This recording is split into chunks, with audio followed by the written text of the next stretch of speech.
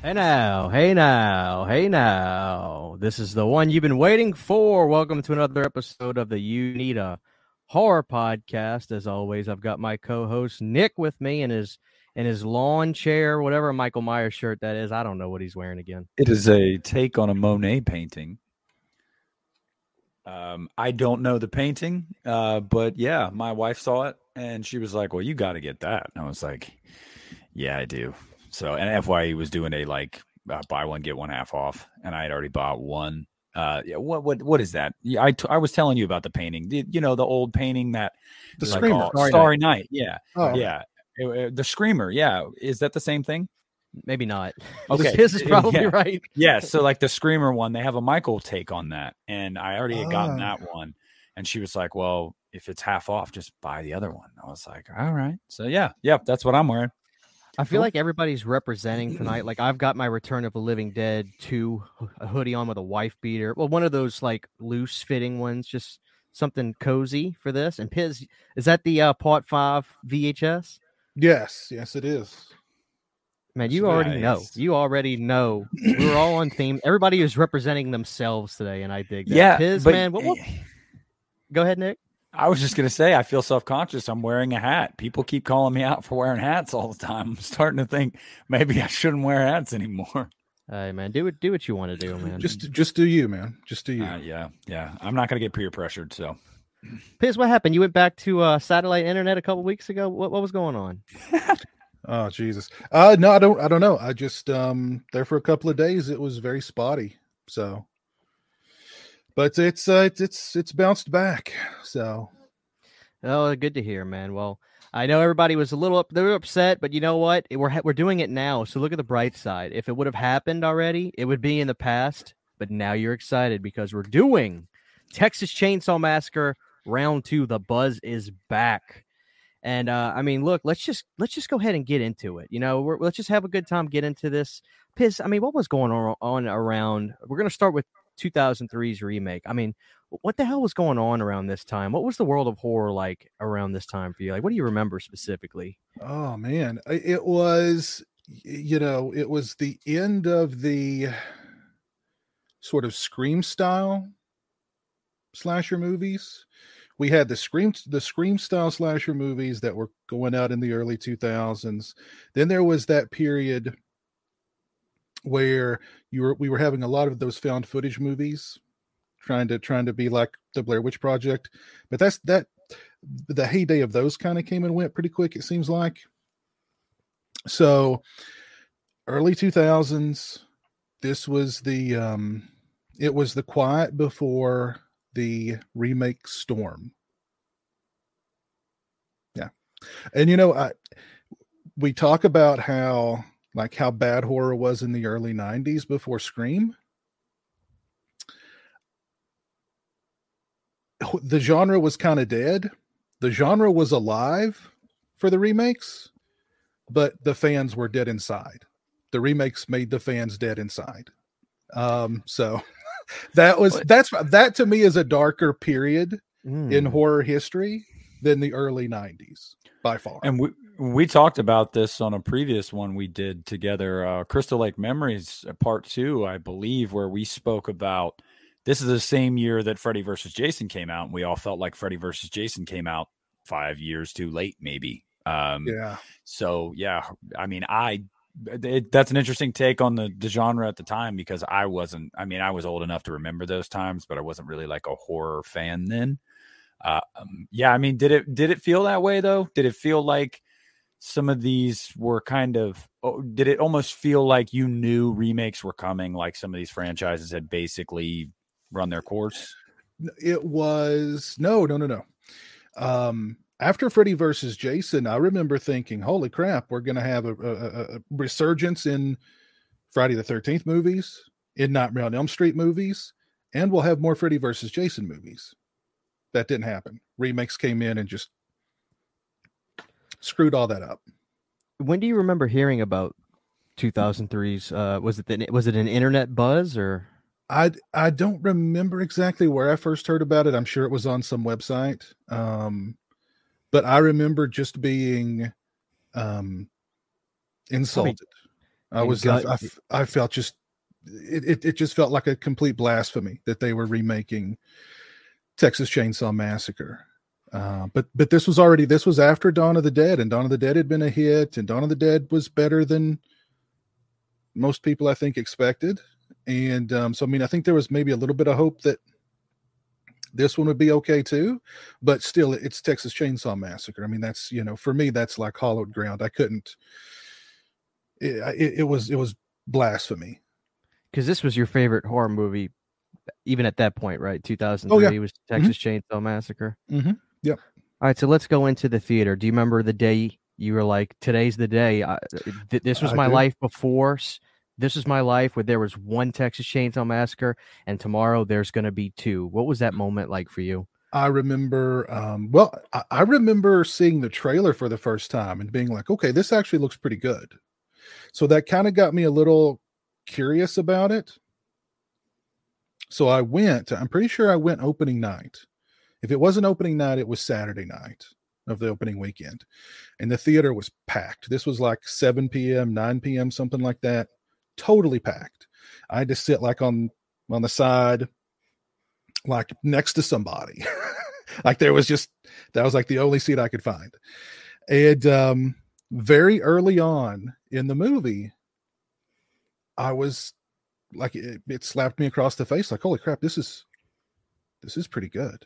Like it was the scene where the hitchhiker pulls the gun out of between her legs and commits suicide. Mm-hmm. And I just, oh my God. And the camera tracking through the van and out the back of her head and out the van. That was like the slap in the face moment where I was like, okay, this might be something. And I remember really liking that remake. I remember being just floored by it, to be honest. Yeah. I was really impressed. Very cool. Let's hold off either right there. Nick, I don't know. I think you're probably like me. You saw this well after it came out, or at least not in the theater. We didn't see it in the theater. No, I didn't see it in the theater, but because I was 10 when it came out, but I watched it the following year because it came out on DVD. And my buddy Tommy and Chris, Piz's doppelganger, Tommy, we've talked about him before. He was a little bit older than us. Chris was a younger brother that was my age. So Tommy had already started collecting horror movies. And his mom got him this remake when it came out on DVD, and we watched it. It was probably not even a year after the movie came out. And I mean, to tell you, we watched it and watched it and watched it. And I remember, correct me if I'm wrong, what year did Alien versus Predator come out? What year was that? Was that 04 or 05? Had to have been right pre-Katrina. 04. Yes, 04. I remember my uncle talking about it right before Katrina, or maybe a year before Katrina. That's what always sticks in my mind when it comes to this movie, believe it or not, is because we were on our way to the theater to see AVP, watching it on the minivan screen in the back. We were watching this remake. And I mean, because we watched it all the time. And like a lot of people my age, I saw this one first. I did not see the original first. And I freaking loved this movie. I mean, I loved this movie. This movie scared the crap out of me.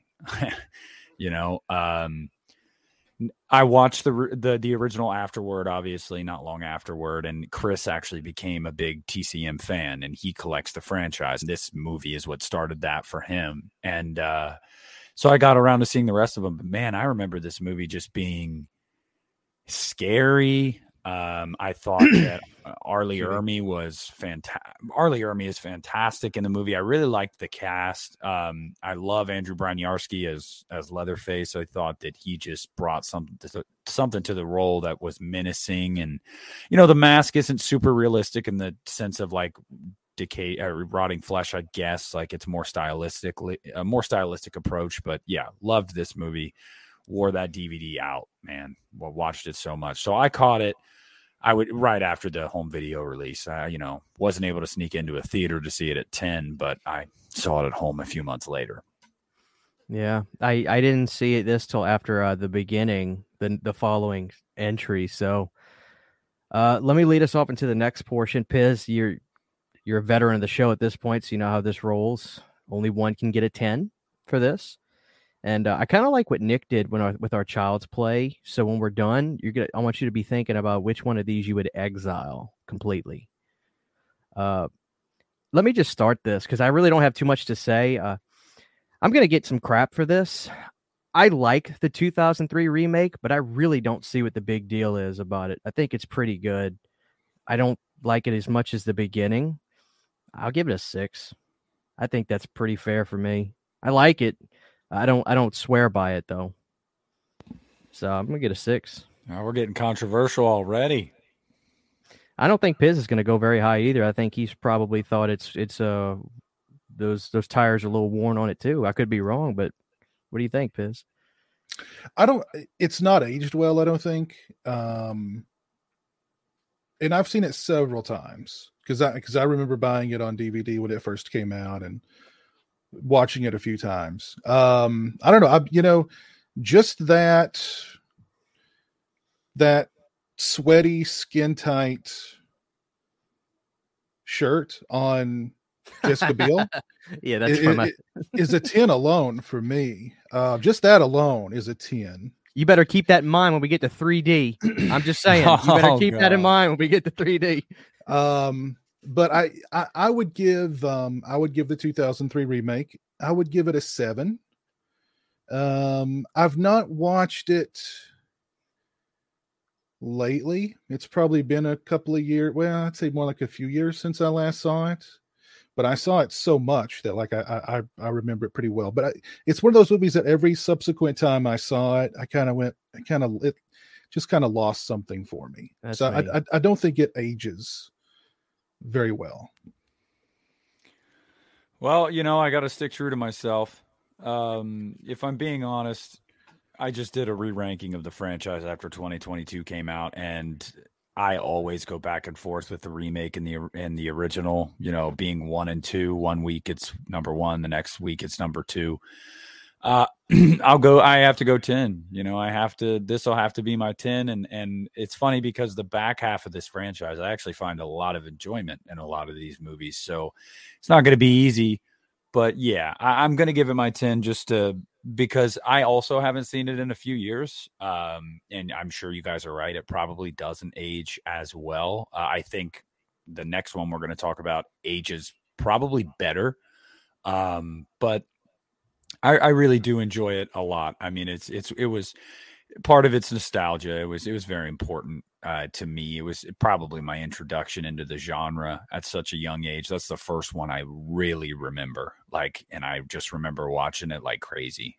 This and like Halloween 5 are like and The Exorcist are some of my first horror memories. So they always just have that place for me. So I'll go ahead and get the suspense out of the way. This will be my 10. Funny story. I was at my grandpa turns 80 tomorrow, and he's still kicking like a mule, man. God bless him. But we were celebrating his birthday today, and The Exorcist got brought up, and I was like, I'm an Exorcist 3 guy. I think that's better than the first one. And my entire family is losing their mind. What? The Exorcist is the scariest movie ever. I'm like, well, what did you think about Exorcist 3? Well, I've never seen Exorcist 3. All of them. I'm like, are you kidding me? You've got to see Exorcist 3. And I was telling them, okay, Mom, you stream it on this platform because you have that. Mimi, my grandma, you stream it on this platform because you got that. It's the real deal. I swear to God. And they're like, they probably got burnt by The Heretic, and yes, no more sequels. No more. I was just about to say that. That's how I was. I didn't see Exorcist 3 till I was an adult because I saw The Heretic as a teenager and said that sucks. So, and I saw Dominion as a teenager and I was like, that sucks. Yeah, I was really burnt. But yeah, you're right, Christian. There's an argument to be made there for Exorcist 3. There is. Yeah. All right, so let's move on. And honestly, Nick, like I would say the majority of people would agree with you that this is going to be the 10 for the people watching that giving their own scores. I would say 90% are going to give this one a 10 of this era. Yes. Yeah. It's on the Mount Rushmore, I think, of horror remakes. I don't think maybe if not Mount Rushmore in the sense of there's only 4, I would just say it's definitely a top 10 horror remake for me. I would say. Yeah. Well, and when you think back on that era, Dawn of the Dead and Chainsaw kicked it off. Those are 2 pretty good remakes. And then most of everything that came after is just horrendous. And I hate when people defend remakes or this era of remakes by going, well, John Carpenter's Halloween was a remake. David Cronenberg's The Fly was a remake. Yeah. John Carpenter and David Cronenberg. We're not talking about some music video director who's, high on blow the whole time. And these movies are movies by committee. All the creative, everything creative about these movies are being made. It's a decision being made at a board table. It's all about the cash in.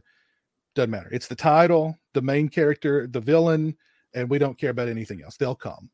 And so I hate that when they're like, well, John Carpenter's The Thing was a remake. Yeah, well, they remade John Carpenter's The Fog. You want to compare those two? The difference is John Carpenter directed The Thing remake. David Cronenberg directed the freaking Fly remake. You know what I mean?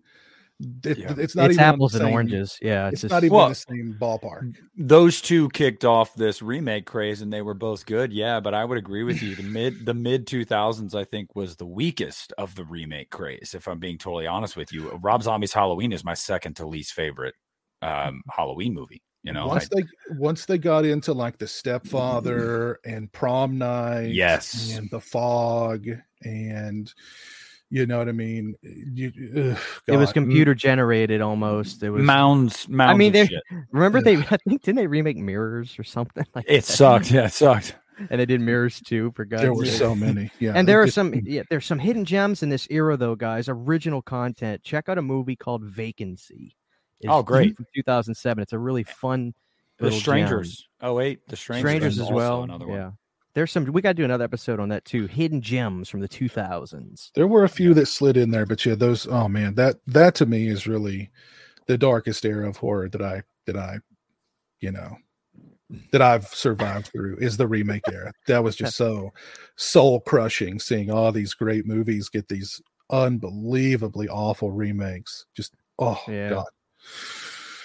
I'm sure people are feeling your pain, Piz. The remake of The Fog is in my top 3 most hated horror movies ever. I think that movie is absolutely awful.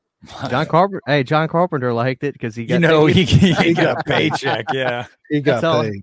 That's all I would care about. I feel bad that was the last movie that Deborah Hill was any way creatively involved in. She was technically an executive producer, and she did approve some things, so she was kind of involved. I feel bad that's her last credit because that movie she didn't sucked. She was battling cancer. She was. She was. God bless her, but I upon doing research on it, I found out they actually did run things by her and get her opinion on things because Carpenter didn't want anything to do with it. He wanted to check, but he wasn't going to answer your questions. No.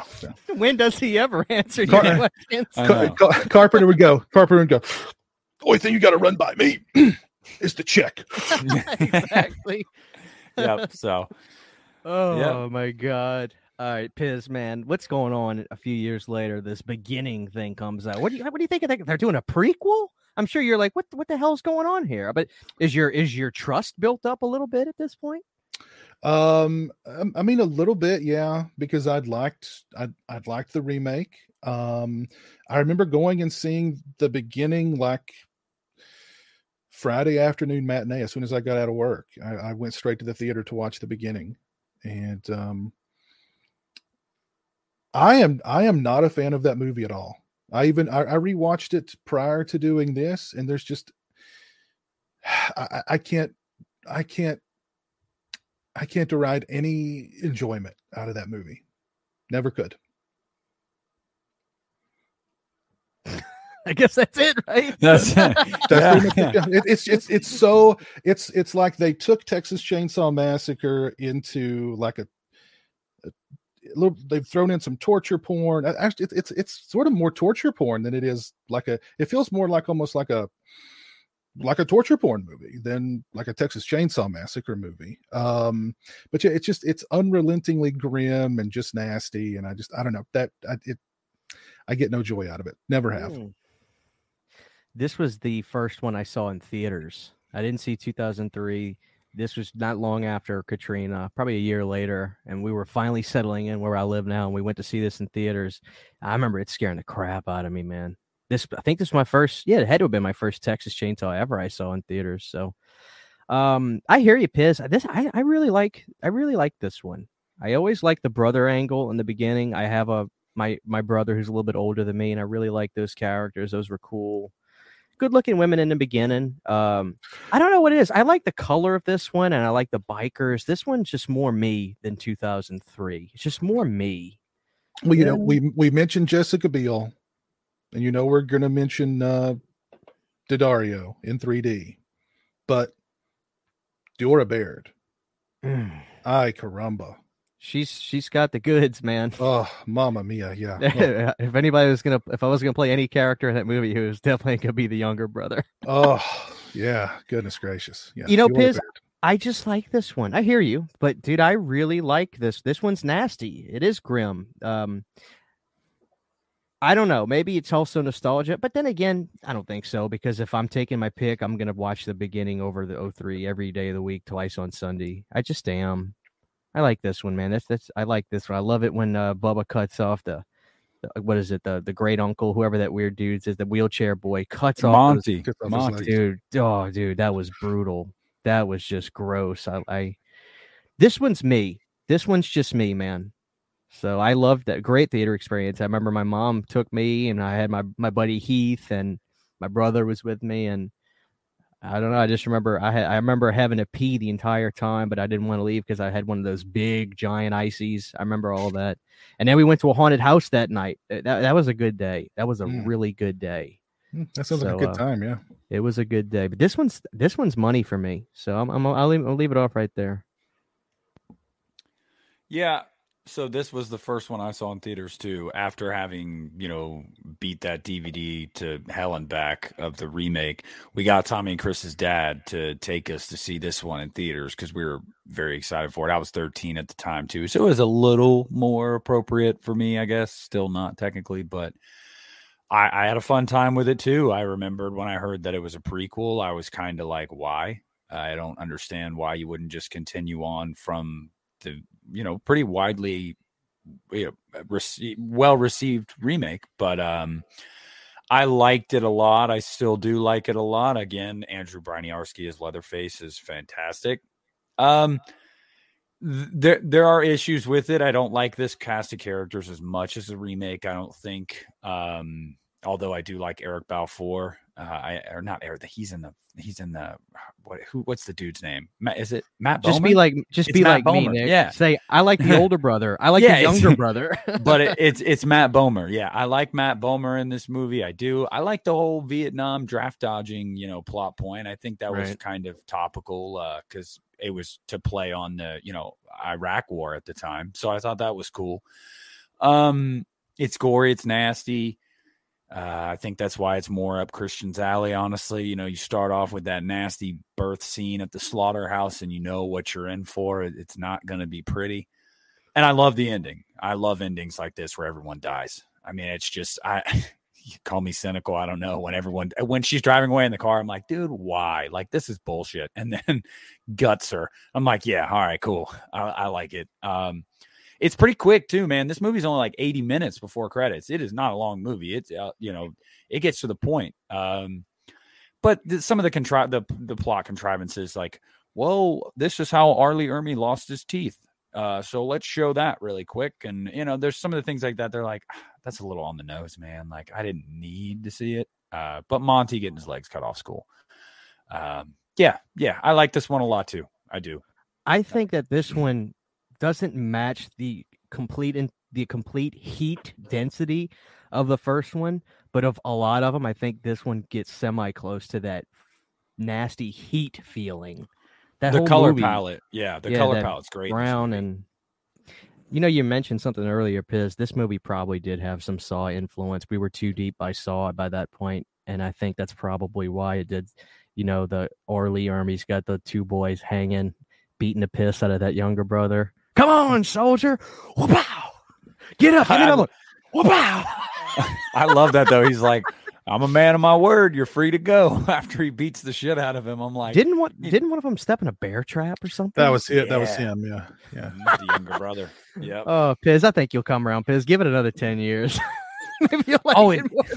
And they cut that chick's tongue out. The girl, they you guys, did they cut her tongue out, man. I'm like, oh, Nasty. See that's unforgivable. Just that alone. All right, here's the deal.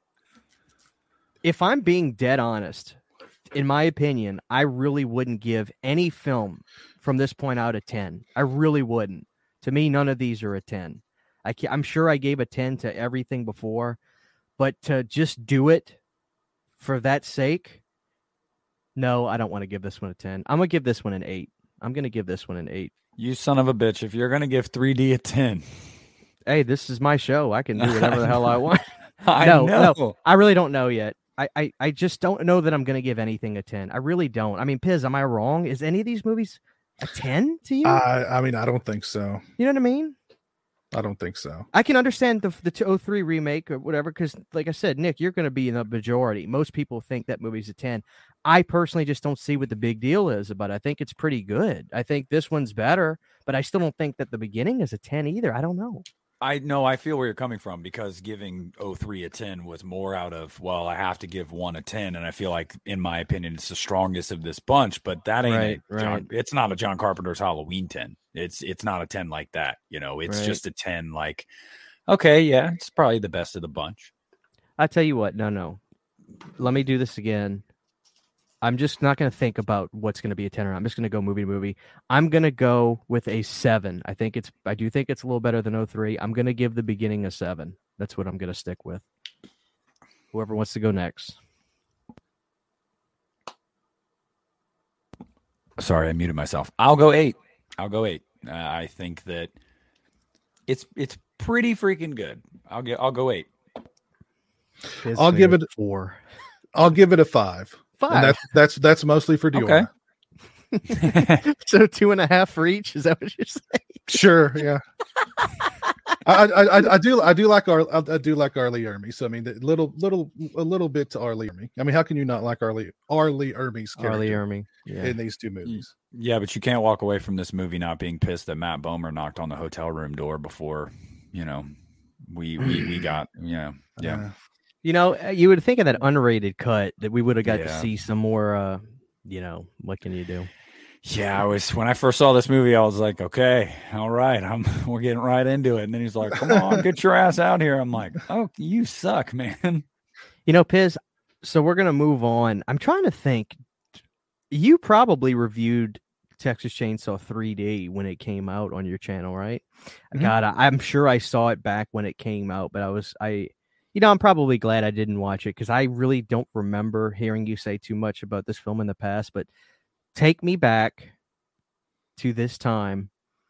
You probably went to the theater and you remember seeing that trailer saying "Start the New Year with a Familiar Face" and seeing Texas Chainsaw 3. Well, what is going through your mind? Now, you probably saying to yourself, what the hell is this? What is a requel? You didn't know what a requel was at that point, did you? Yeah, no. I don't remember being really excited for 3D. I mean, it's like, okay, I got to go see it. I think it was one of those, Friday afternoon matinees right out of work. Because the trailer didn't do much for me. Just nothing about it did very much for me. And it was 3D. And this is a whole other, the 3D era was also stuffed into the remake era. So, I mean, it was just like one down. It was like, how can it get any worse? Well, we're going to make everything 3D now. Oh, Jesus Christ. So anyway, the thing that excited me about it was the opening of the film, which was supposed to feature characters from the first movie. I mean, actors from the first movie. Like, Gunnar Hansen was there. John Dugan was there. Bill Moseley was there, of course, from part 2, playing the cook from part 1. The cook. Yeah. And I like that. My favorite parts of 3D is like the first 10, 15 minutes and the final 15 minutes or so. Mm-hmm. Because really, Leatherface is the hero of the movie. And I'm always somebody, I like the idea of Leatherface just being, he's a reactionary villain, even if you want to call him a villain. He doesn't go out of his way to bother anybody, but if you bother him or you trespass or you mess with a member of the family, then you're screwed. You're done. So I mean, in this case, Leatherface was the hero, and I really like that about this movie because we're coming off of the remake in the beginning where Leatherface was just this, big bloodthirsty brute guy, really more Jasonish than Leatherface. But yeah, the beginning and the end I liked. The middle part, the middle part was the middle part for me. It was just, I don't know, didn't like the characters, just felt just poorly written, poorly acted, poorly, just about everything. Honestly, that middle part there for me. Is there let me ask you about that. And I'm not coming at it defensively, but just trying to pick your brain. Where is the barrier crossed with a movie like this where you say this is just so bad it's good? Do you think you didn't get there for you? It didn't get that. It didn't get there for me. Like when it's just so bad, they're so bad it's good. And I don't know if I even want. I don't know if I'd even go so far as to say it's bad. It just seemed kind of, I don't know, just kind of boring, fill in the blanks, kind of for me. Diodario's nice to look at. That's, that's I like the other broad. The other broad was good looking too. Yeah. Some good looking women in that one. Mm-hmm. But yeah, the things that really, and overall, I like Texas Chainsaw Massacre 3D, and I gave it a positive review, which at the time, not a lot did. No, people destroyed that freaking movie when it first came out, and I gave it a mostly positive review based on the opening and the ending and the fact that Leatherface is the hero, and that this Leatherface is more closer to the original Leatherface than what we got in the remake in the beginning.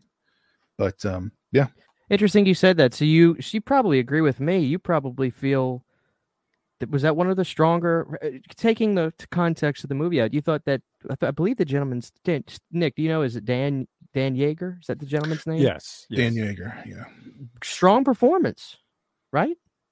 Yeah,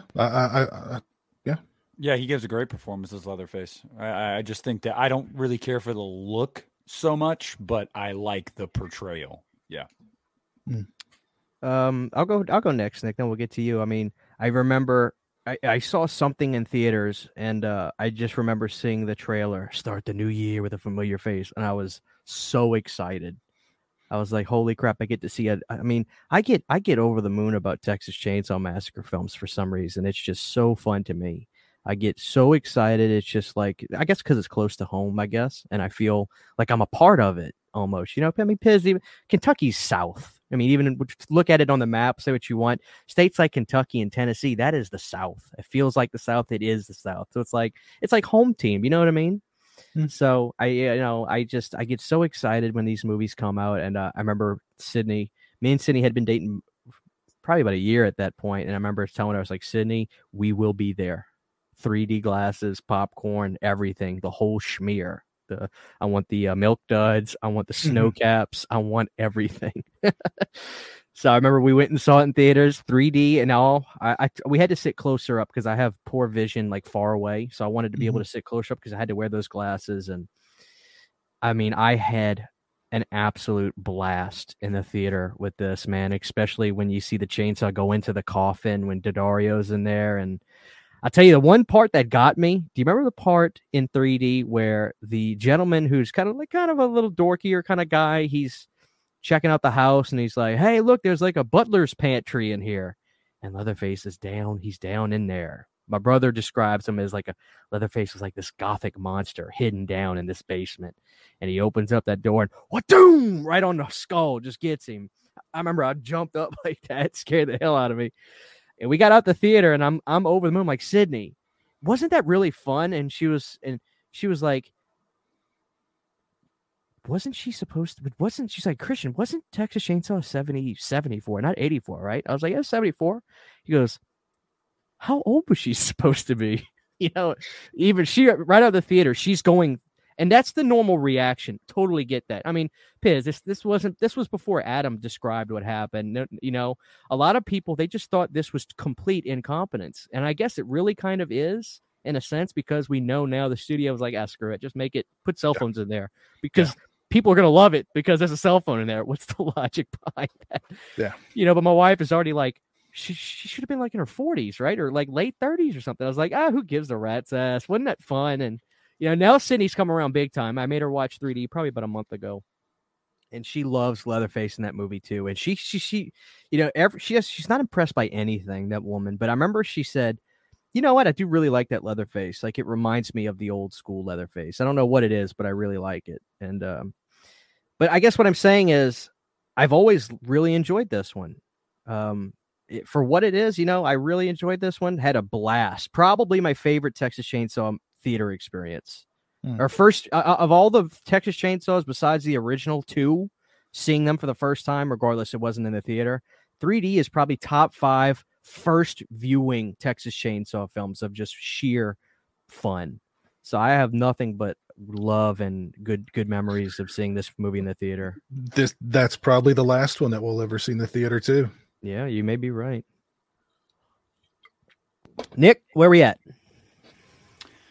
I saw this opening night, Friday night, 2013. I remember we were excited for it. This is a movie that actually aged differently for me, because right now, if you guys have noticed, this movie's kind of having a renaissance among, I think, the fan base. People are starting to come around to this more as time goes on. Whereas when I first saw it, I did have a really fun time too. I really enjoyed it. And as time has gone on, it's actually waned for me. I saw all the flaws the first time, but I was just excited to see one in theaters again after 7 years. And it was just really fun. You know, all that stuff aside of we know the issues with the script in the studio. I just feel like the direction they went with making Leatherface the hero here and the one you root for was I think the right way to go. And I actually remember feeling bad. I still feel bad for him every time Bert is kicking the shit out of him at the end and running his mouth about him and his family. I feel bad for him because, you know, it's just an old guy he's just an old man under that mask. He's, you know, you killed his entire family. He's just very protective of his family. He's probably also, as we know, he's not really mentally developed. So it's kind of sad. So it is nice. I do hate the line. I don't care. I know people love to do your thing, cuz I hate the line, but I like what it stands for. I do. It's not a moment in the movie where I'm like, Jesus Christ. It's just the line, I guess. But yeah, man, I had a fun time with it. It still is fun, but like Piz said, the opening I feel like is particularly strong. I do think it's actually pretty good. The ending is fun. I could have used better CGI in the ending with some of those kills because they're, you know, but I like the setup, and I don't care what anybody says. People, you know, crap on the sheriff all the time. Like, oh, one of the issues they'll say, you just let this happen and you walked away and said, clean this shit up. Like, I get it. I love his line when he says, can't get around the good book, Bert. Like, you know, throws that back in his face after what he said, you know, in 74. I like that. You know, it's kind of like eye for an eye. Isn't that the good book? I mean, so I had a fun time with it. I don't think it's as bad as people say it is. It is definitely, I think, the issue for me with the movie is you asked the question about when does it get to the point of so bad it's good. I think it gets to that point where you like the people enough to where you know the script is like really bad, but the performances are good. And like I can't say that about this movie. I think Daddario does fine, but I think a lot of her friend group, especially the addition of Trey Songz, it's just not there for me. But it's a fun time. It's a fun time. It's one that I didn't need to warm up to. I've actually gotten cooler on it as it's gone on, but I had a fun time in the theater. I don't think it's as bad as people say it is. All right. You want me to rate it first? I mean, I'll rate it first if we need to. Yeah, go for it. Look, man, I hear it's like everybody sees these movies in their own way, and it's not like there's a right or wrong way to really look at it. I mean, your perception of a movie is your perception. Doesn't matter what somebody else thinks. I think that this movie is all that and a bag of chips. I really do. I think this is if this movie was made in the 80s, it'd be everybody's favorite Texas Chain. It'd be one of everybody's favorite Texas Chainsaw movies. To me, it's so bad it's good. I love everything about it. I love that the mask turns into petrified wood seconds after coming off of a guy's face. I love the beauties in this. Daddario could say whatever she wants, and it's the greatest performance of ever, quite frankly. I'm a pig. I can't help myself. She's beautiful.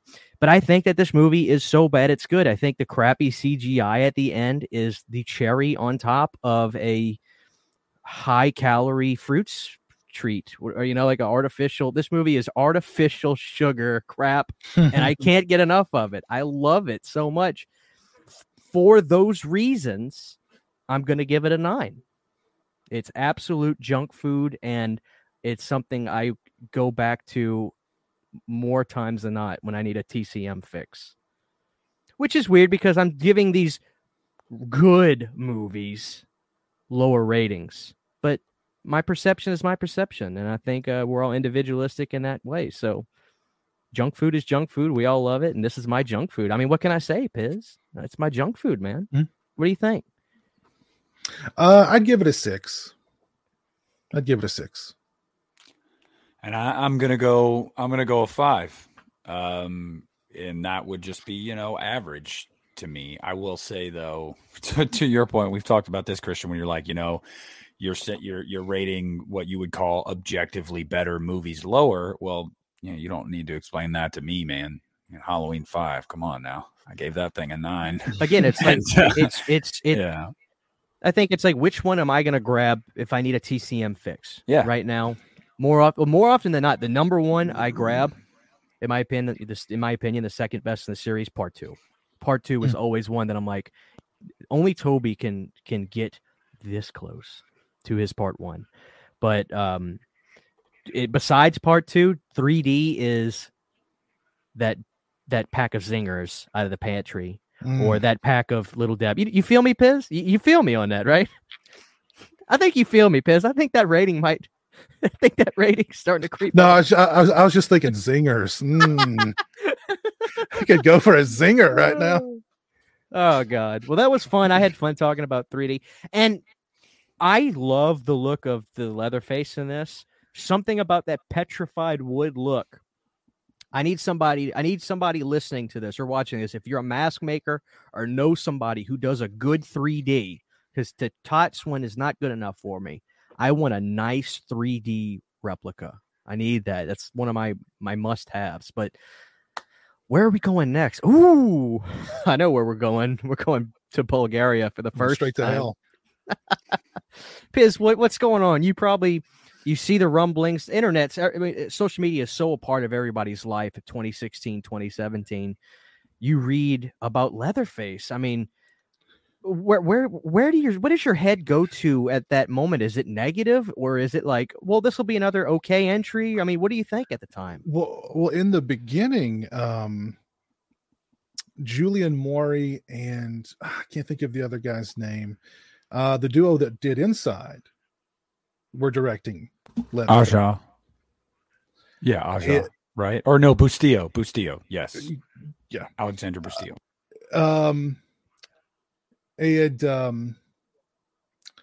So I mean that of course was like, okay, these guys they're gonna bring like a Inside kind of aesthetic to Leatherface. Okay, cool. Yeah, okay.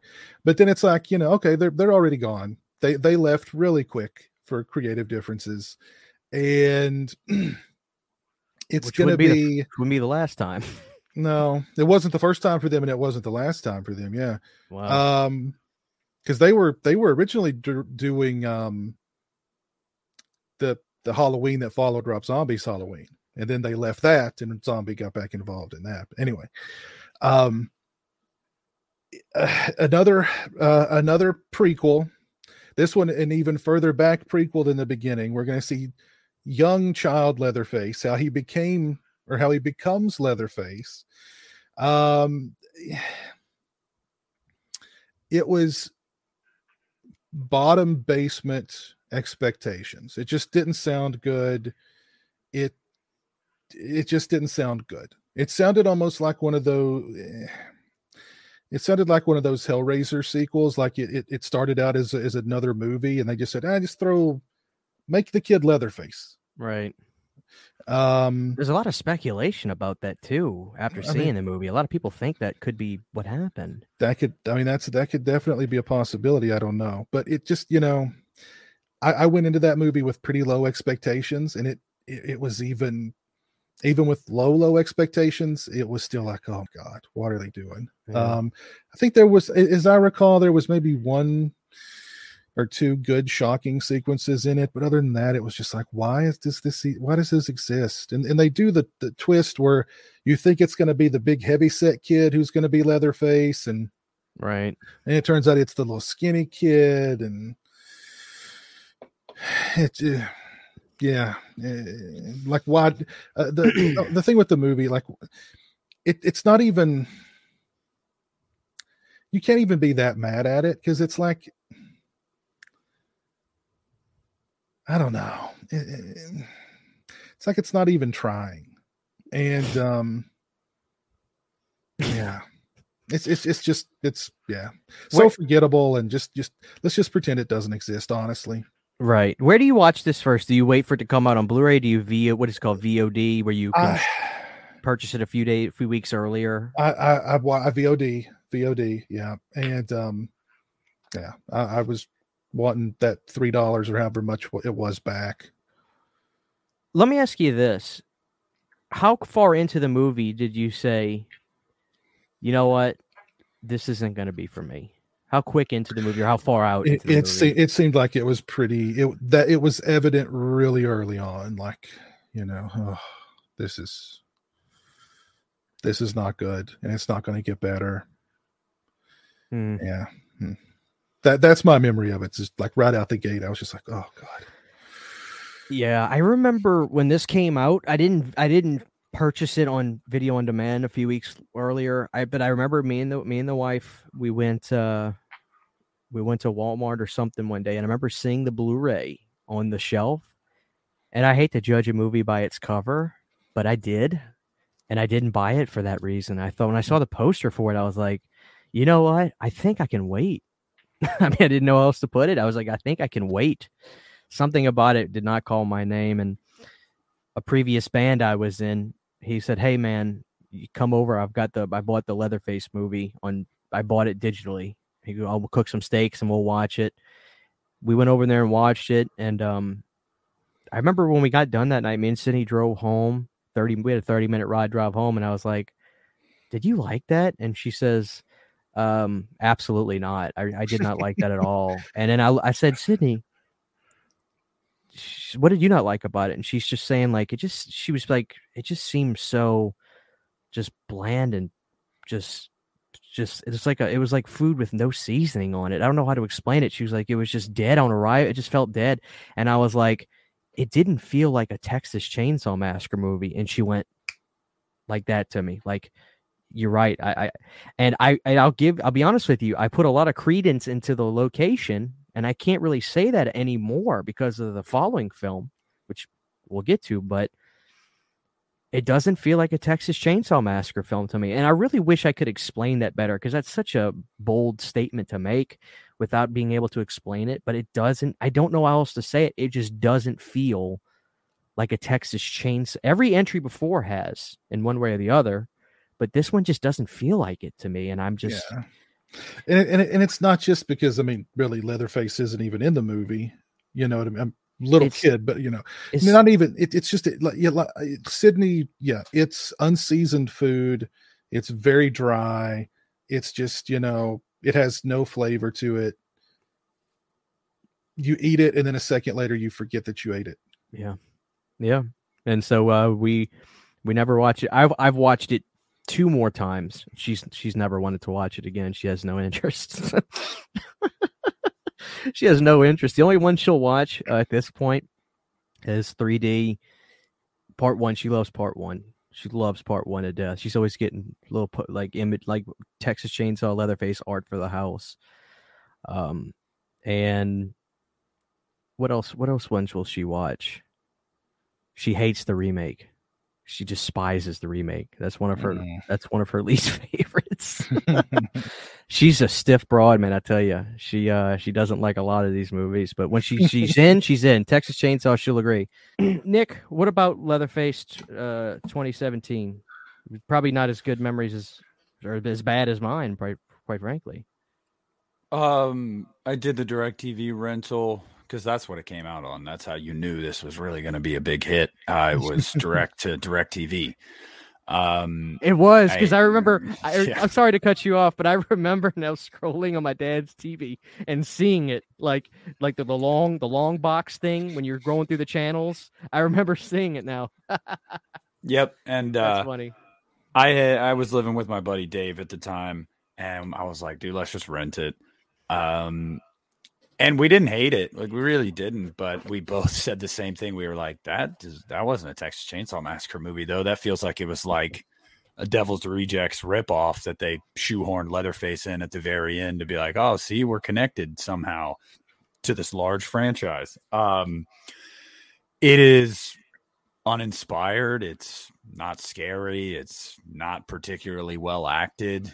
But I will say I do feel like it's competently shot. I think the gore is pretty effective. The whodunit was a little on the nose. I mean, we knew you were trying to set us up. Like, I feel like, did either one of you guys watch that movie and go, wow, this is really interesting. Maybe they're gonna, throw a wrench into that. Like, no, everybody knew what was happening. We knew it wasn't going to be the obvious choice the entire time.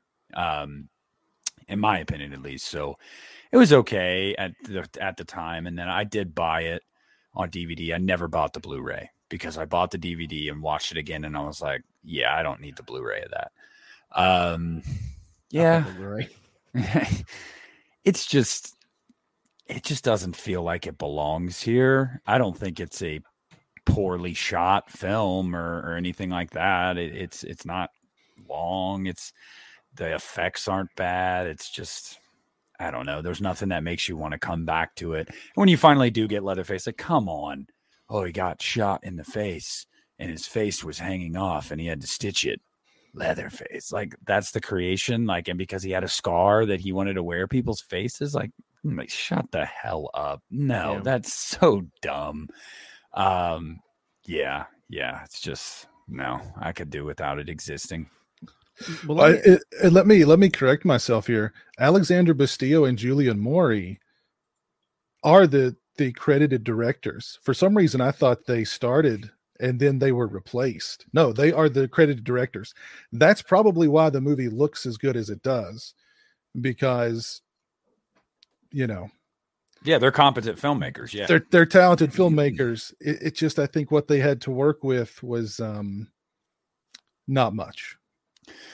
No, I think you're being very kind to it. I can't remember if it was the reason I got tripped up is because one of these movies, either the last one or Leatherface, Alexandra Aja, however you pronounce his last name, was in talks to do one of these two near the beginning. I can't remember which one it was, but he was someone that was tapped initially. I think it was Leatherface. I do think it was Leatherface. And then that just ended up not working. And, he's a really good director too. But it just shows, this filmmaking team, they're good. And it didn't really matter because they got a script that just sucked. I mean, there is no reason this movie needs to exist. None. The beginning, even if you don't like the beginning, it does answer questions and it connects to the movie that's supposed to come after it, where you can go, okay, I can see the purpose of this movie's existence. Leatherface's exists. No, it doesn't need to exist. Nope. Let me devil's advocate what you're just saying right now. Define what you mean by doesn't need to exist and what movie needs to exist. Just devil's advocate, because you got to understand, when we come hard against some of these movies like this, there are going to be people that are going to be defensive because they can't, like we talked about this, Nick, they can't be a part of this argument or they can't be a part of this conversation. Just so devil's advocate, define what you mean. That's fine. I will say this though. From what you know and what I know and what Piz knows and everybody knows about the origin of the character from 1974 or any of the subsequent sequels, the remake, and then its prequel, was anything that this movie set up anything that we had any inkling of in any of those movies? No. The genesis of Leatherface had nothing to do with how this guy ends up becoming Leatherface. The bullet wound to the face, stitching his face up. Now he's deformed. And all of a sudden, even though for 75 minutes of this 80-minute movie, he seems like a normal guy that means well, all of a sudden, because he got shot in the cheek, is like, I must wear skin and kill people.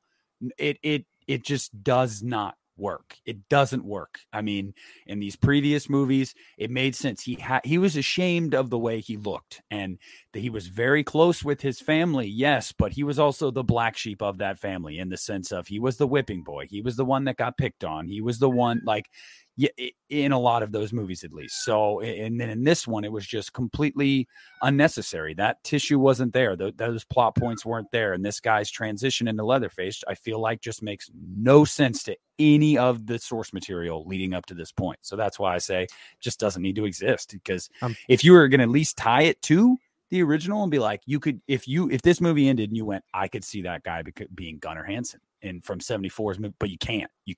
So I just, no. I'm proud of you, Nick. I'm proud of you. See, this is what I like to see. When people say something really negative about a film, when they can articulate what they mean instead of just saying, this doesn't need to exist, what you just did, a lot of people can learn from that. Piz understands too. Being able to genuinely express something instead of dismissing something. I'm really proud of you. I think you spelled it out pretty good. Yeah, that was a very good explanation. Yeah. And I will say to anybody that likes this movie, because the first time I watched it, I didn't hate it. If you like it for what it is, that's totally fine. But I just mean in the sense of like getting me as the viewer to believe that is Gunnar Hansen's Leatherface in his teenage years and early adult years. Bullshit. No way. Yeah. No way. Yeah. All right. So before we rate it, Piz and me, because Nick, you kind of did. Piz and me have to give one good compliment about this film.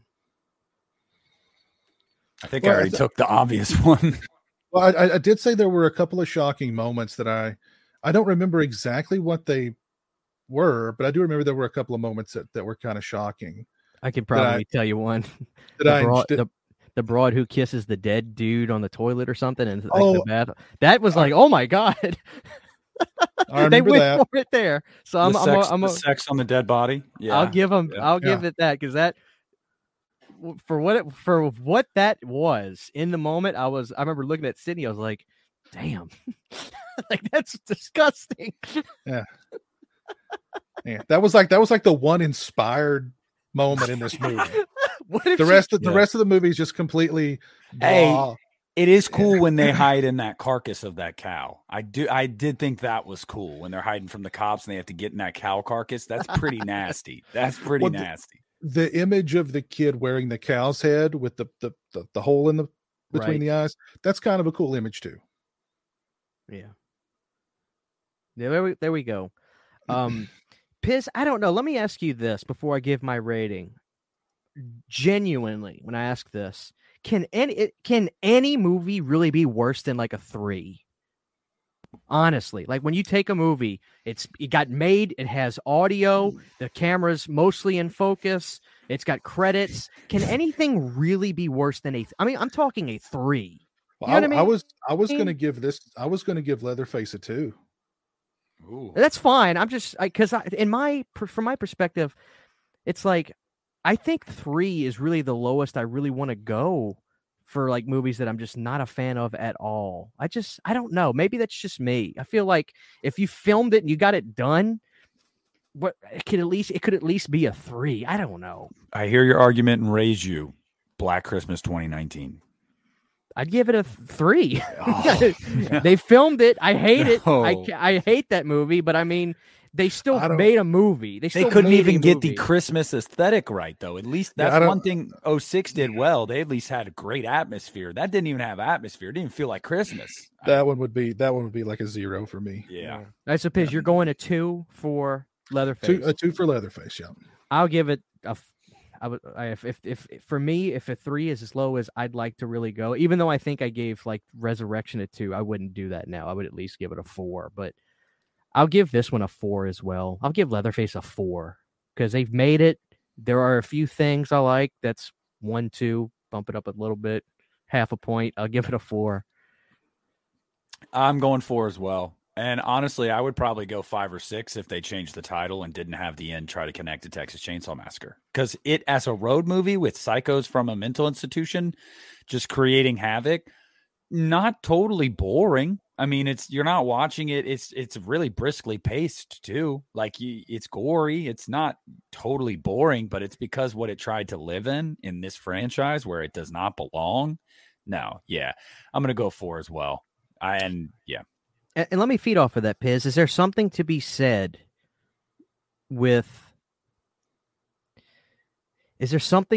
about watching a movie in a prequel sense as well?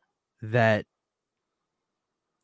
if, like what Nick was saying, if this movie wasn't a Texas film at all, and it was just this movie, I mean, you can only speculate. You can't live in a hyper reality. If it wasn't, do you think it would come and go on as well? If it wasn't a Texas film, no connection to the movies. I mean, you can only speculate, but like, there's got to be some weight into connective tissue when you say this is part of a franchise that for you and for me and for Nick, he gives the remake a 10. Me and you, the original's our favorite. We think it's the best horror movie. It's not my favorite, but I think it's the best horror movie ever made. There has to be this invisible set of weights and chains on this film that it's going to weigh it down, which means it has a lot more. It has to live up more. Do you think that's something consciously there for a lot of us? Well, yeah. I mean, if you add a movie to a franchise, to part of a legacy, then yeah, I mean, there's certain, if it was just called, I don't know, Road Trip from Hell, it wouldn't have the same expectations as, okay, this is another prequel to Texas Chainsaw Massacre. And as a matter of fact, I think making it a prequel to Texas Chainsaw Massacre probably, I mean, if it started out as not a Texas Chainsaw Massacre related thing, and they, appropriated the chainsaw stuff into it, right, that was probably the worst thing they could have done, because yeah, it got a lot of people's attention, but not the right attention, and it just wasn't very good. If it take the chainsaw stuff out of it, maybe let Bustillo and Maury do a rewrite, you could have something there, sure. But as a prequel to Texas Chainsaw, I mean, I would just echo everything that Nick said. I mean, what he said was perfect. There we go. Hell yeah. So let's just get to this. I mean, this is exactly why people are watching this video, Piz, what we're about to get into right now. I mean, let's face it. The most controversial film of 2022 so far is Texas Chainsaw Massacre. Mm-hmm. I mean, I'd say let's talk about our thoughts, but we've documented that well. I mean, to sum it up, really didn't know what the hell to think going to Netflix, right? I mean, this was unprecedented. A slasher icon going to Netflix. I mean, it had a lot of baggage with it long before it saw the light of day, because this was one where there was a director who fell out early on, and David Blue Garcia came in, and there were the test screenings that were just so abysmal that this was supposed to be a theatrical release. And then after those test screenings, Legendary lost all faith in it and sold it to Netflix. And the test screenings were bad.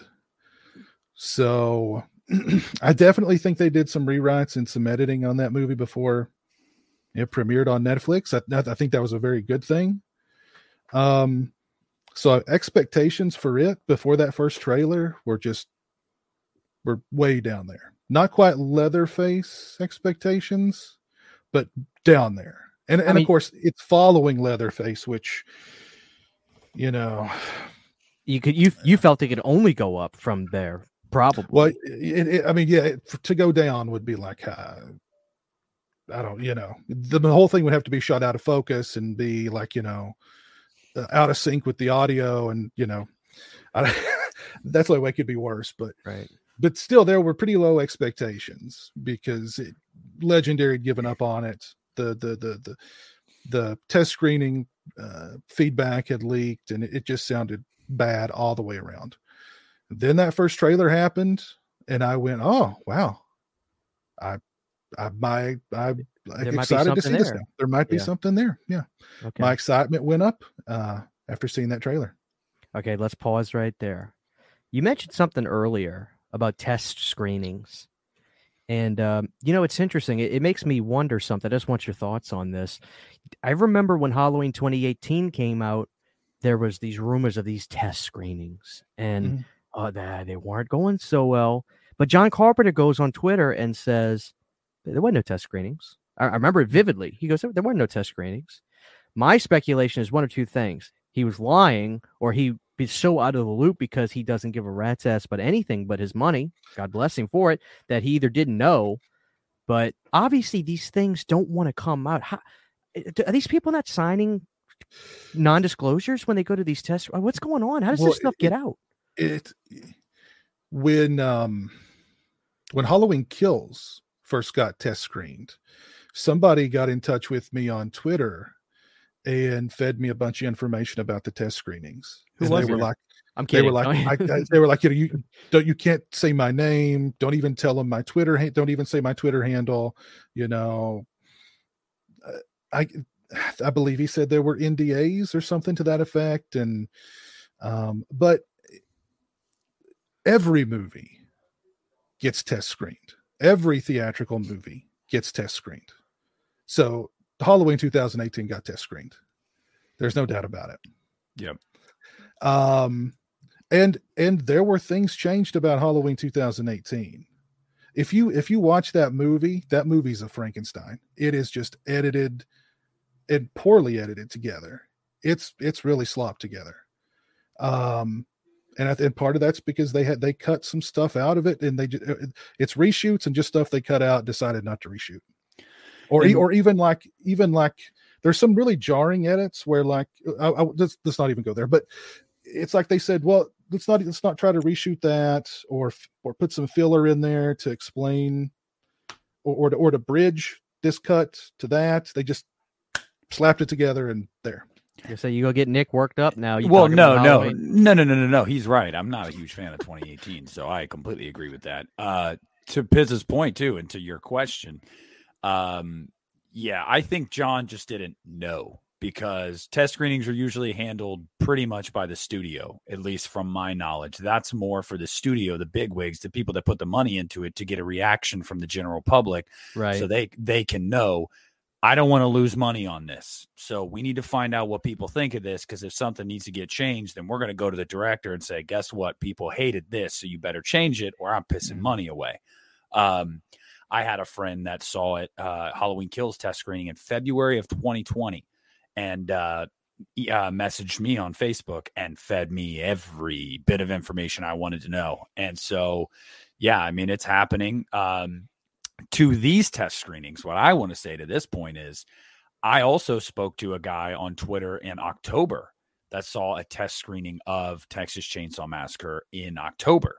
And we were messaging back and forth. He told me about the bus scene. He told me about the school shooting plot point, all of these things. Like he got in detail with me, and he was just shitting on this movie. And so was everybody else that saw these test screenings. And I just want to know, who did they have go to these test screenings? Were these children that couldn't understand what the point of this movie was? Because all you heard was, it's so woke, it's woke garbage, it's woke trash. And the vibe I got, and I'm sure both of you got after watching this movie, was, if anything, they're poking fun at that. They want you to want those characters to die. Like, I think they toned it down a lot. I think they toned it down a lot in that edit, because you said that 3D was like 80 minutes or whatever. This one's the same. It feels to me like there's a lot that was cut out of this movie, and I think a lot of the anti-gun stuff, that rhetoric got cut out. I think a lot of the I just think a lot of the woke stuff got cut out, and the fact that it almost seems like it's anti-woke may not have been intended, but because they cut stuff out, it kind of made it feel that way. I don't know. But yeah, that was with all the test screenings where it's super woke, it's anti-gun, it's, you know, it's I mean, you name it. So Yeah. Yeah, but I think they toned that. I think that was very smart of them to tone that back. All right, and I want to let this one breathe for a minute. I want people to be able to really hear our thoughts on this, because like I said, this is why they're watching. Besides that, we have the great Pizowell, my YouTube hero, here with us. I mean, Yes. they're here. They want to hear what I remember telling Nick. He said when we talked about Scream on the podcast, he said there was an aura about this movie. I knew it was going to be different. And I basically kind of said the same thing to Nick, but I didn't know that the aura was going to be two camps. Love it, hate it. And that's exactly what we have. I felt something coming. I knew that this film was going to, I just knew, I felt it in my gut. I was like, dude, this movie, I'm telling you, Nick, wait till this thing comes out. And Piz, take me through watching this movie. Let's talk about the days leading up. What's going through your mind? You're hearing about a few people talk. You get to see this movie. Take me to that day when you're getting ready to watch. What's going through your head? All that. I must have been. I mean, I stayed up till 3:00 in the morning to watch it because it went live at 3 a.m. on the East Coast. Wow. On Netflix. So I stayed up till 3 a.m. to watch it. So I guess that should tell you something. Yeah, I mean, I was excited to see it, and pretty early on into it. I mean, I'll borrow your analogy. This movie to me was like that Hostess cupcake. It's just so good, and so you know it's bad for you, but it tastes so good. It just hits that spot. You know what I mean? So that's kind of what this movie was for me. It was, and I don't want to say, I don't think it was. I think this was a good movie. I really do. It's got flaws. Every movie's got flaws, but for the 8th sequel in a franchise that never should have been a franchise, this was just so fun. Every minute of it to me was super fun. You know, I loved it. And I'm going to come back to you. I was the same way. I absolutely fell in love with this movie watching it. My wife was like, Christian, are you enjoying yourself? Because we were eating popcorn watching it. Every scene where Leatherface was just wrecking shop, I couldn't get enough of it. I was like, this is one of my favorite Leatherface performances I've ever seen. Mm-hmm. And I'm gonna get, when we get done with this, I've got a lot of things I want to bring up and ask you, ask Nick, and ask myself, and just for us to discuss, because I think a lot of people have a lot of questions for those who are fans of this movie. We'll get there, but when I got done with this movie, I remember my friend Lee, who got to see it a few days early. He said, Christian, it was exactly what you wanted it to be. It's carnage candy, I think is the terminology he used. He's like, dude, it was a snack. It was a good, tasty snack. And I loved it for that. So yeah, I had a blast. I was so excited to review this movie. Did not look at the comments for a while because I just knew when it got done, I said, this is going to be a divider big time. Mm-hmm. But I loved it. Not even a half of a minute getting done. I remember I got up, the credits rolled. I said, I'm going to review the hell out of this movie. That was so fun. And Sydney too. I'm kind of talking about my wife with this podcast, but she was just like, yeah, you know, for what that was, can't really complain. Again, she's a woman of very few words, but she summed it up pretty good. So yeah, money for me, absolute money. Again, I'll talk more about it, but Nick, you got to see it. I think you said you saw it. You had stuff going on. You saw it a day or so afterwards. Yeah, so Fridays and Saturdays I work 12-hour shifts. Those are my 2 long days of the week, and then I'm off Sundays and Mondays. So I couldn't catch it Friday, mainly because I got home and I was like, dude, I'm going to have a little bit of time with my wife, go to bed, go work all day tomorrow. So I'll catch it Saturday night. And I got Christian just badgering me via text. Dude, it's so good. It's so good. Leather is so badass. You're going to love it. I'm like, I'm watching it tonight. And my entire experience through this movie, I'm having a good time. It's fun. It's briskly paced. I think this movie is beautiful. It's one of the most cinematic, I think, Texas Chainsaw Massacre movies. David Blue Garcia is not a name any of us knew going into this.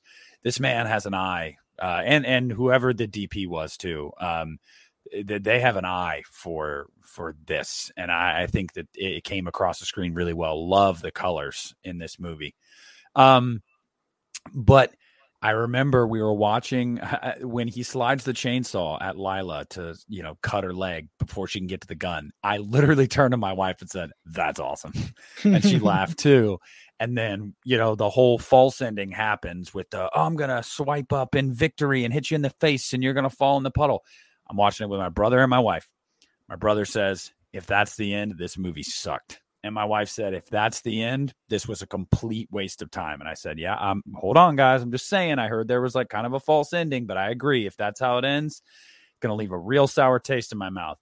Loved the cut eyebrows head off and, just doing the chainsaw dance. I loved it. I loved that ending. That was like, yes, you redeemed that final fight, because there was so much about that final fight. I think we agree that was kind of like, okay, like Sally's not dead after getting like bisected by a chainsaw, like whatever. These two girls took Leatherface down, like, okay, whatever. So it was nice to be like, nah, we're just kidding. That's not how it's going to end. He's not going out like a punk. But I remember feeling the same way. But Christian asked me a question the other night, and he was bang on. I was surprised he knew. He said, "Man, when you texted me right after you saw it, I got this feeling from what you were saying that you hated it.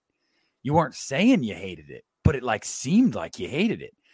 He's like, "Was that frustration?" I said, "Absolutely, absolutely frustration." And it's something that I know Christian wants to touch on, so I won't touch on it too much, but I will get into that. But I had a really fun time with this movie. I mean, I really did. I feel like this is what, in my opinion, this may be controversial, Christian. I feel like this is what 3D wanted to be. And I say that because I think the team with this movie knew you weren't going to like these characters and that you would want them to die. And 3D kind of sets you up that way too, but they also spend a lot of time with those characters, and it's just a big nothing burger with those characters. There's no arc. It's just like, die already. Like, I don't care. Whereas in this movie, it's like one by one, they're just going. It doesn't matter if it's Sally. No one's safe. Like, no one is safe. And they don't give you enough time with these characters one-on-one to try to pretend like you should care about them. And that is the way to go about it. The fact that you didn't try to sell me on characters that were admittedly subpar, you did it right. You did it right. So yeah, it was fun, man. It was a fun time. Before we enter the gauntlet mode, yes. I've been thinking about this. You just said something. They didn't want you to like these characters. They didn't want you. Correct. That's what you said. That's what your interpretation is, right? They didn't want you to care about these characters. I want to say they didn't try. I'll just say that. I don't feel they tried too hard to make you like them. Let me, and that's, I felt the same way, but let me tell you something. The more I think about it, Piz, correct me if I'm wrong, a lot of good, silly, bad, good, whatever you want to call it, especially from the 80s, those movies that you love that are just cheesy, superficial, they weren't trying to make bad movies, were they?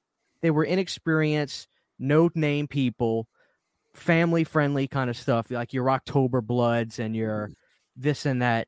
They go in with good intentions. The cheese comes from the actual art of trying. Am I right? Because, look, Hatchet movies, Adam Green is making spoofs of those 80s so bad they're good slasher films. That's what he's doing. And you can clearly tell a director that is doing that on purpose when you watch those movies. Because when I say it's so over the top, it's beyond over the top, right? I mean, when you see John Carl Buechler's intestines get stretched out by Victor Crowley and pissing in a male urinal and giving it to Danielle Harris to drink out of, here, drink out of this. Clearly, that's ridiculous. I don't know that they were trying to make characters that were so bad they're good. I don't know. They very well could, but the charm of it to me could be that, and again, I agree that there was probably a lot of stuff cut out of this movie. It's probably a lot of stuff cut. And I think if that's the case, it completely 180'd the film that we got. I think that's a possibility. It's a good point. The counterpoint to that, I would say, is I'm agreeing though. One, those movies that did it on purpose, those are the template now. Now these filmmakers nowadays have a template of, okay, if we're giving you characters we don't need you to care about, how do we handle that without trying too hard? So there's a template for it now. Two, there is also, I think it might have been unintentional. I think that we may come away from this going, I didn't care about those characters, but I didn't need to because of post-production. Not not like Piz said, maybe because of the cuts, you come out of it and the team, as they're in post, they're going, well, these cuts actually make these characters kind of pointless, but isn't that kind of the point? And it's like, oh, okay, maybe it was a happy accident. Maybe it was just in post-production. It was a happy accident because they probably were like nails on a chalkboard characters. I mean, if there were that many cuts, we probably really would have been like, oh God, I hate these people. But I think maybe it was a happy accident. And there's one man who knows the answer to that. Well, there's a couple, probably. The editor, the director. And we'll probably never, ever really know the truth.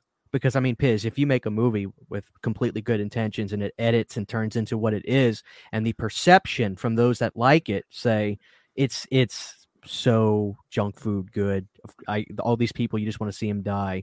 As a director, it's like, I can't see him admitting to that. You know what I mean? I mean, I think it may be one of those things, it's better left unsaid from the director's standpoint. You know what I mean? Yeah. Like, let the people make of it what they want.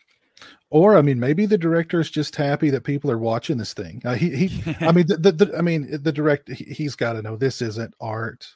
That he's not going to be nominated for an Oscar for this. People are watching. We were talking about this on Region Free, of everything that's on Netflix, and there's a lot of stuff on Netflix. Chainsaw was number 2. With I forget how many million or billions of hours that it had been watched. 28 at the time. Yes, 28 at the time. So we're probably over 30. That was insane. Because I mean, it's up against Stranger Things and just these shows that, like, one episode of Stranger Things costs more than Texas Chainsaw Massacre did. Mm-hmm. So I don't have a calculator, but do the math on that. Divide 28 million by, it's 80 minutes. That would be on average. One screen is 80 minutes. Well, how many screens then were watched? That's tens of thousands of people that watched it, if not hundreds of thousands. So, yeah. So, and I mean, Netflix took note of that, and I'm sure they're already talking about a sequel. And they better bring back David Blue Garcia. Bring him back. I agree. All right, Biz. So before we get to the rating, this is going to be probably the main event of this video. I'm going to call this the gauntlet mode. You are a well-articulate man. You're not afraid to share your opinion. You've been doing it for over a decade on the internet now. Mm-hmm. This movie has been extremely divisive. A lot of people that are on the other side of the fence, they have questions. And I've been getting these questions. You're a much larger YouTuber, so whatever I get, it's probably a multiplier by at least 2 or 3 for you. So let me ask you a couple questions, devil's advocate, because I'm with you on this. I like this movie, but I want to give you a chance to explain. And it's not necessarily that you need to justify your answers, but because, again, some of the things I've gotten feedback on this podcast is they want to feel a part of the conversation a little bit more. So for those people, this is a question that I've seen a lot. For me, for you, a lot of people, but especially for me and you, because this is, we agree, this is the greatest horror, the original is the greatest ever. Mm-hmm. How could you, as somebody who thinks the original Texas Chainsaw Massacre is the greatest film, find anything redeeming about this pile of shit? I you know what I mean? You got that a lot. I got that question too. Yeah. Well, here's your floor. Take the floor. Because this isn't the original Texas Chainsaw Massacre. There's only one Texas Chainsaw Massacre, and I don't think David Blue Garcia had any intention to make this movie anything remotely close to the original film. As far as, quality, Texas Chainsaw Massacre is lightning in a bottle. Nobody will ever come close to duplicating it. So, and again, this is the 8th sequel.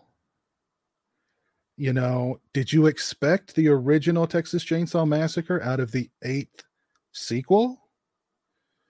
I don't know. Do you expect Halloween 1 when you went and watched Halloween Resurrection? Were you that upset that Halloween Resurrection wasn't Halloween 1 when you went and saw it?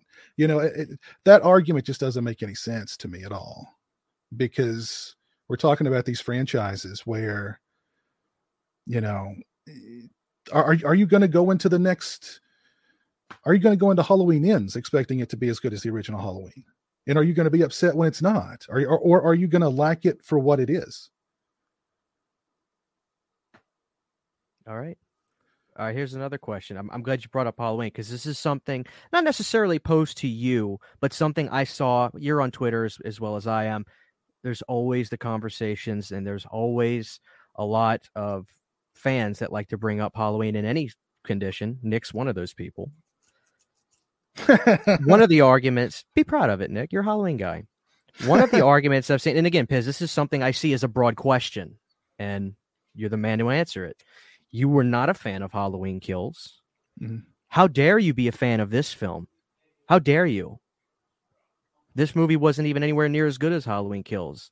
That's something I'm seeing. How do you justify, not that you need to, but to the question is a lot of people think Halloween Kills was a much more prestigious over-the-top slasher film that was more money.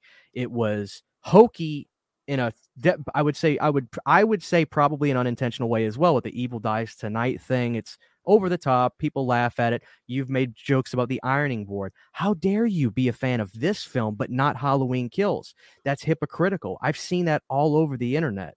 Do you have a response to something like that? Comparing this to Halloween Kills, again, it's two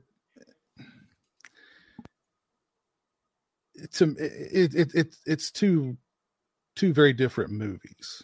Halloween Kills was very violent and over the top, but I guess it was supposed to be taken seriously. I don't know.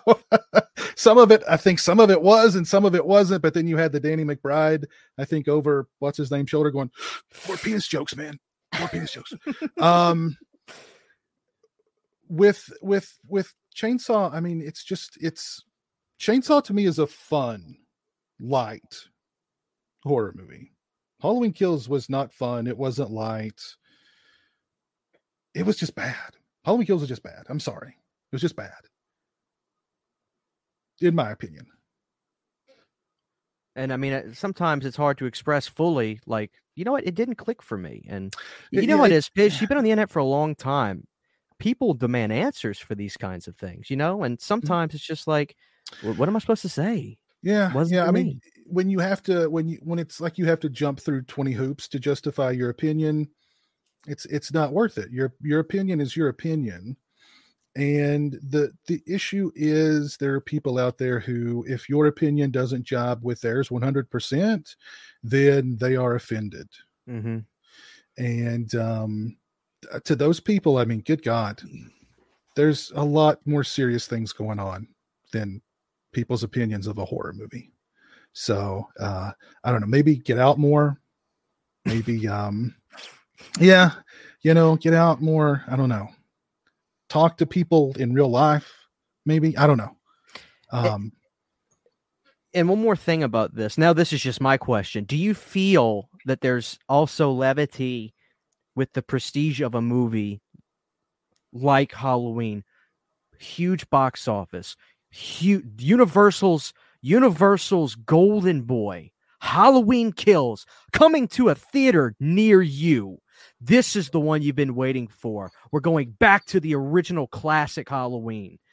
Everywhere in theaters, press, Jamie Lee Curtis, all over the news stations, everything. Commercials here, commercials there, in your face.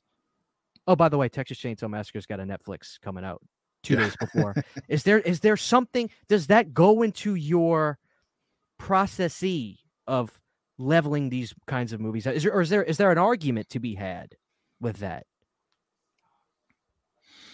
I don't know. For me,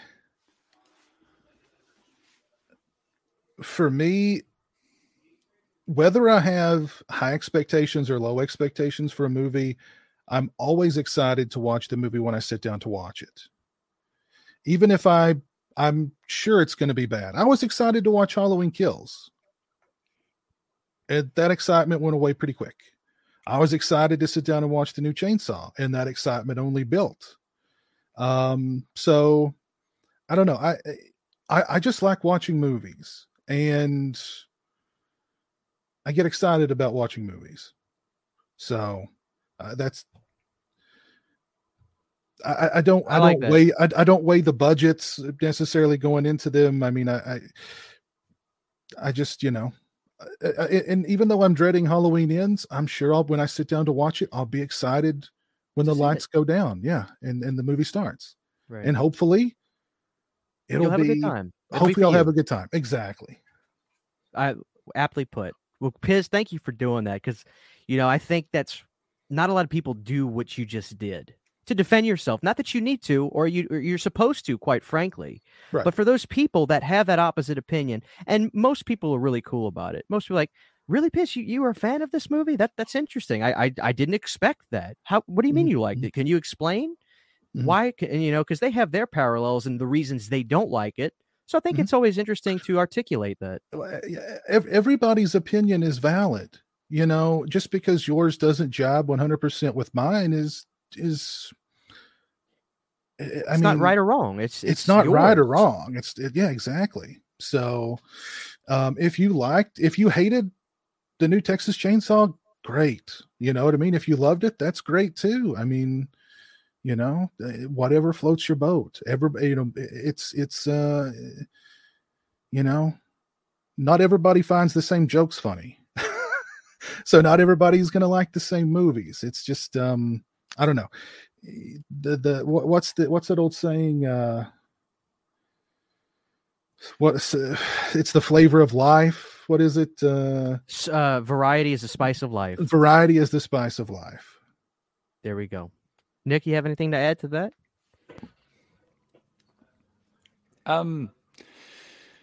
No, I mean, you can't argue with opinions, honesty, and taste, and I mean it's very eloquently put. I mean, Piz even said himself, he's like, look, I just didn't like it. It's not even like I can say, well, for a fact this is better than this or this is worse than this because X, Y, and Z. No, it's some people jive with one thing, some people jive with another, some people like both, some people hate both. I mean, that's totally fine.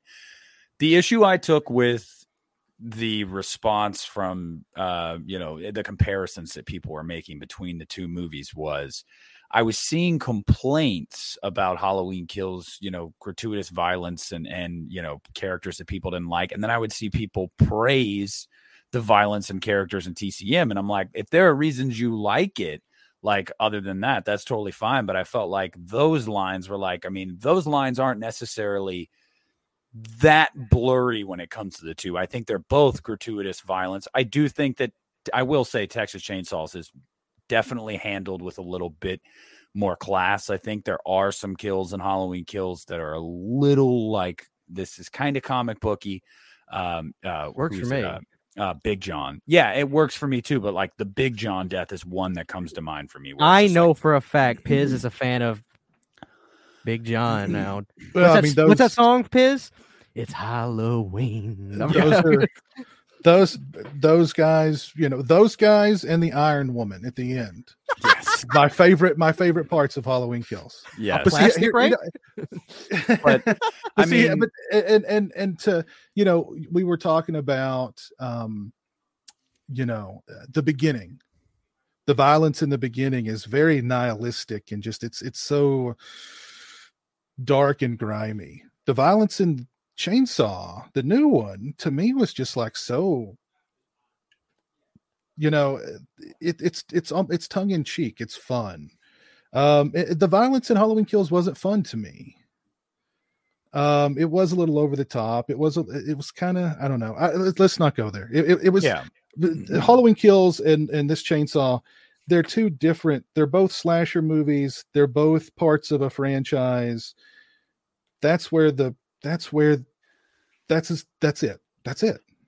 Yes. And to your point, Christian, about expectations, I will just say us as movie fans, let alone horror fans, we can't help but in the back of our minds go into things with some kind of expectations every time. And a lot of that is studio driven and marketing and whatnot. I mean, yeah, the expectation of Texas Chainsaw Massacre is following up 2017's Leatherface, which a lot of people regard as the worst Texas Chainsaw Massacre movie. Oh, and it's going straight to Netflix, and all you've heard are bad things about it. Okay, so I'm going in thinking I'm getting a shit pile. So if I get, you get something better than that, you're like, okay, what was all this hoopla about? Like, why was all this bad press about it? Whereas Halloween Kills, let's not kid ourselves. Halloween 2018, as much as a lot of us diehard, it's crazy how it got such good reviews, because I think the three of us agree.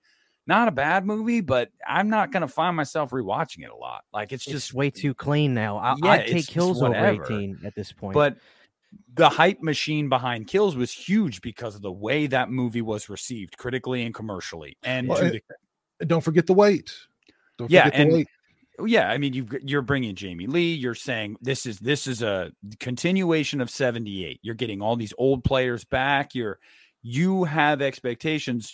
I had expectations going into it, but I did something with Kills I didn't do with 2018. I went in going, based off of this trailer, I know I'm not getting anything close to 78. So I'm just going to sit here and see what they give me. Whereas 2018, I went in like, I need a true sequel to that movie, and I was bummed. I remember walking out of 2018, and I was like, I don't know, man. I was bummed. Yeah, like I was bummed. So I feel like no matter what, expectations will always creep into our mind a little bit. But yeah, you say the thing about Prestige, and you and I had that conversation. It's true. I mean, you get Jamie Lee Curtis back on there. You get a bunch of these returning characters, whether they're no-name roles or not. I mean, shit, Anthony Michael Hall wasn't the original Tommy Doyle, but everybody knows Anthony Michael Hall. There was some prestige to it, and to go in and get a very over-the-top borderline action movie starring Michael Myers with little to no suspense or scares or really anything like that, yeah, I could totally understand why people were like, what the hell, man? I had a great time with it, but I'm not going to say it's it's a masterpiece of filmmaking. No. Right. But I'm one of those people that enjoys both. And when I was texting Christian after I saw Texas Chainsaw Massacre, I was frustrated because I want people to enjoy both. Because I really do, because I think they are dissimilar in a lot of ways, and they are similar in ways too. And I think that maybe that's just the eternal optimist in me, that we can all agree on things. Like, everyone's going to like every movie, and it's a bummer. But I have always gone to guys like Christian and Piz and Lee for their thoughts on a movie. I won't lie to you, Piz. I watched your review of Halloween Kills. It broke my heart. I'm not even kidding. It broke my heart. Tell me that's not one of his most hilarious reviews. It's hilarious. The entire rant about the ironing board at the end. I mean, I was laughing my ass off, but I'm sitting here going, God, I wanted him to like it, because I knew he was let down by 2018. I knew we all were. You know who put the iron in that woman's hand. Danny McBride was off stage going, hand me that iron, man. Hey, go. This is the best part of the review. I'm paraphrasing, but Piz's editing has gotten so good. I'm just putting Piz. I'm praising Piz now, but I'm paraphrasing, but something to the effect of, and you have to be writing this stuff down before you do it. If you thought that death trap that Jamie Lee Curtis designed for the past 20 or 30 years was going to stop Michael, that little quick zoom in. That shit makes me. I go back to that review so often because it's just, he's right. It's, excuse my French, it's my first F word of the video. It's fucking ridiculous. I mean, are we joking here? 30 years, one night, and she built a death trap in her basement.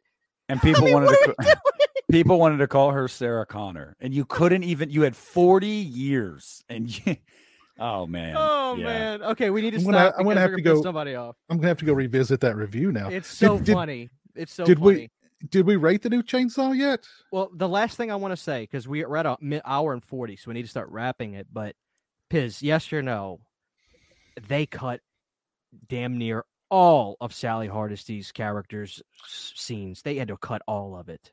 I think they, it seemed like it, because I mean, why even have her? in the movie. I mean, they could have just given all of her stuff to that mechanic guy, because that mechanic guy was armed.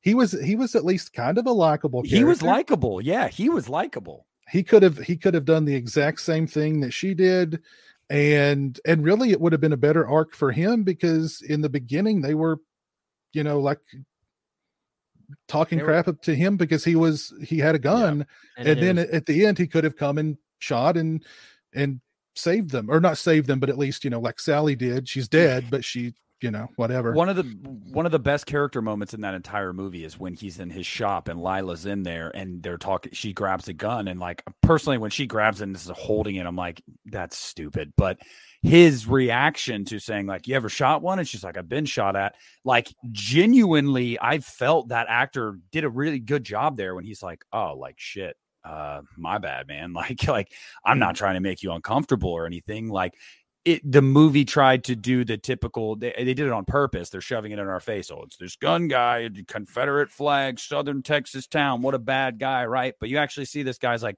no, I'm not trying to force like things that maybe I like or agree with on you. Like, that's bad. My bad. I wasn't trying to make you uncomfortable. I thought that scene was actually handled really well. Yeah, he was a likable character. But yeah, thank God they cut Sally's stuff out. All right, so let's start wrapping this up. Piz, you're going last for this. Okay. For what this movie is, I still think after watching, I've watched this movie like 4 or 5 times. I love the meat and potatoes so much of 3D, and I like the kills, the look of Leatherface, and a lot. I like, what I'm trying to say is, these two 3D and 2022, they are the candy bar and the Fruitopia. Like, they go hand in hand for me. Trying to figure out which one I enjoy more on a superficial fun level, because I do think they're both very superficial junk food. I do. It's very, very close.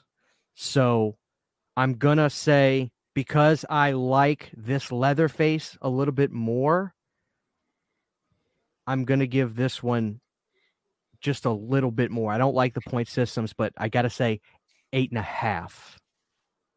No. What did I give Texas Chainsaw 3D? A 9. You gave it a 9. You know what? No. I'm going to stick with a 9. I'm going to stick with the 9. I can't really pick, if I'm being honest, because I love the women in 3D. Love them. And I mean, I love them. Okay?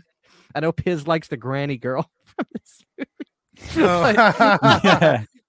But seriously, I'm gonna say that they're even in terms of enjoyment. I really love them both. I'm gonna give this one a 9 too. I'm gonna give it a 9 for what it is, an enjoyment. Because at the end of the day, it's all about how much you enjoy a movie. Doesn't matter how well it's made. Doesn't matter what. Because at the end of the day, it's what it does to you in here. I think we can all agree with that. Doesn't matter how it's not budget.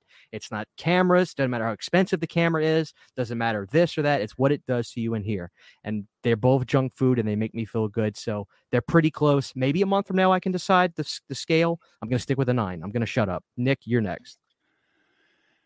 As I said earlier, I think that this movie does what 3D wanted to do a little bit better. I just do think it does. It's got better visuals. I think it takes its characters less seriously, whether intentional or not. The way it comes across the screen is less jarring than some of what you saw in 3D. I really do feel that way. So, and this Leatherface he doesn't feel like he's 70 years old. Whereas parts in 3D, you're like, okay, yeah, this is an old man. And I get it. It's realistic, but I don't know. I just like a youthful Leatherface, no holes barred. So I'm going to go a 7. I think that this movie is, if you go into this expecting the Mona Lisa, shame on you. Shame on you. But if you go into this like, can I turn my brain off and have fun for an hour and 20 minutes? Oh, you're going to have a freaking blast, man. Yeah, it's a 7.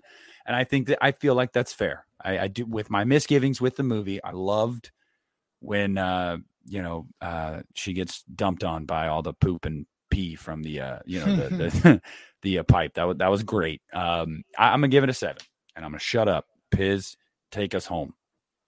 One thing I didn't mention about it is I really liked the portrayal of Leatherface. I really liked the guy who played Leatherface. I thought he did a really good job.